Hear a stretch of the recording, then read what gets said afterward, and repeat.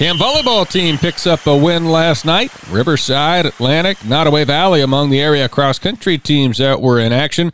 Cougars swept Coon Rapids Bayard 25-20, 25-15, and 25-21. We'll have high school volleyball coming up on 95.7 FM tonight as Atlantic takes on both Glenwood and Clarinda.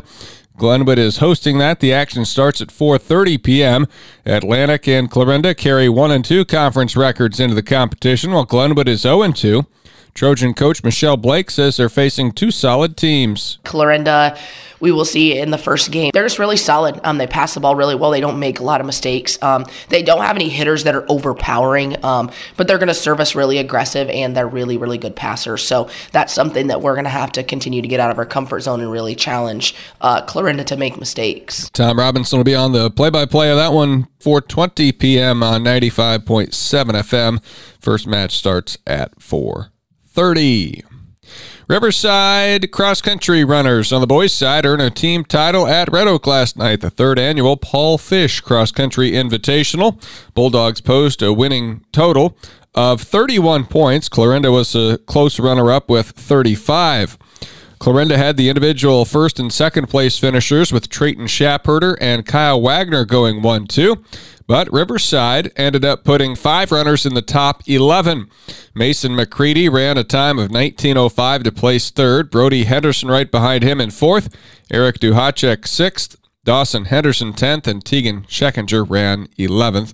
On the girls' side, it was Riverside as the runner-up to Clarinda. Clarinda had a nearly perfect score. They put up 19 points. Winning the race was Cardinals' Mason Hartley. Teammate Raina Hankey was the runner-up. And finishing 3rd for Clarinda was Maya Hunter. For Riverside, a second-place finish led by 3 runners in the top 10. Bailey Richardson 4th, Lydia Erickson 7th, and Brecken Pierce was 9th. Lady Dogs also ran Becca Cody 13th and Danica Figgenbutts in 16th. Their team total was 49 points.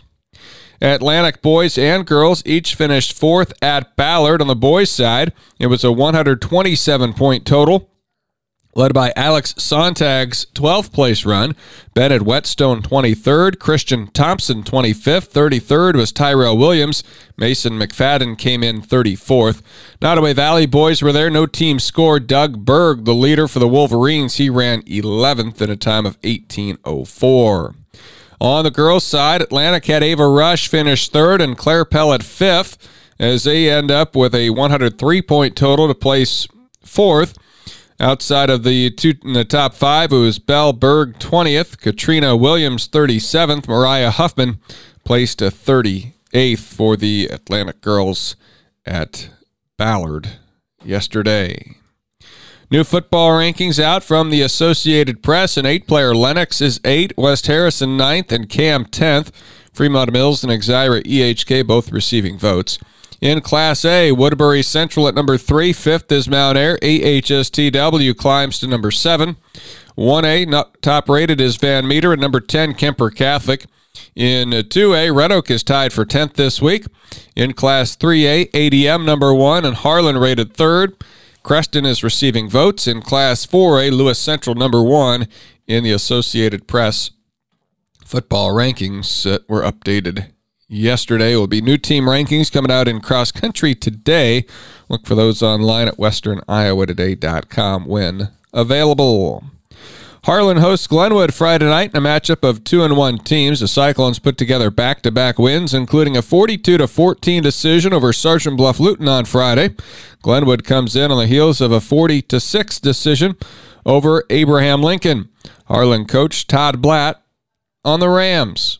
Well, they'd like to swing it around a little bit, and they get some big linemen in there that they like to run behind. It's going to be a slobber knocker in there. It's going to be quite a hard-hitting game, I think. They got some big boys, and they're going to try to put some pressure on our offensive linemen. I know that, and defensively, they're going to try to test us on our gap responsibility. So, I think it's going to be a pretty hard-hitting affair. One of the statistics that stood out from Harlan's victory over Sergeant Bluff Luton last week was defensive end Gunnar Schmitz, who made 5 tackles for loss among his 9 stops. Yeah, he played really, really tough. he was a force to be reckoned with defensively, and you know, he was doing a lot of good things offensively too. So you know, if I wish he was a couple inches taller, you know, and you know, I think he does too. But he's going to get some looks, and you know, he's going to keep playing hard, and we'll try to put him in good positions to make plays. Also last week, Tegan Kasperbauer with his 76th career touchdown pass. That ties Joel Osborne's career Harlan record. Stanton Essex picked up a victory over previously unbeaten East Union in Week 3. Next up, the 2-1 Viking football team faces 0-3 Griswold. Here's Coach Jeff Greben.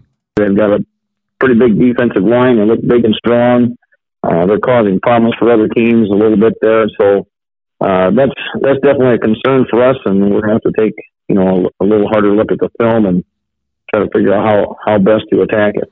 Greben says his players are putting the team first, and a lot of good things are happening as a result. You know, Week 1, we looked pretty good against the Martinsdale St. Mary's team. Defensively, we did some things, you know, to try to stop a bigger team, just getting bodies in the way, slowing them down, making them grind it out the length of the field. And we were able to come away with a win. And then Week 2, we found out, you know, the same strategy didn't exactly work against Fremont Mills. And you know, we licked our wounds and came back this week, made a few tweaks, but really the kids are coming together. They're playing for each other. We'll hear from Griswold coach Chase Wallace on the other side of the matchup coming up later on today. We'll also preview Audubon's game with Xibra EHK. Wheelers and Coach Sean Burks trying to get back on track, but they are 1-0 in the district, even though they're 0-3 in non-district play. More sports on our website, westerniowatoday.com.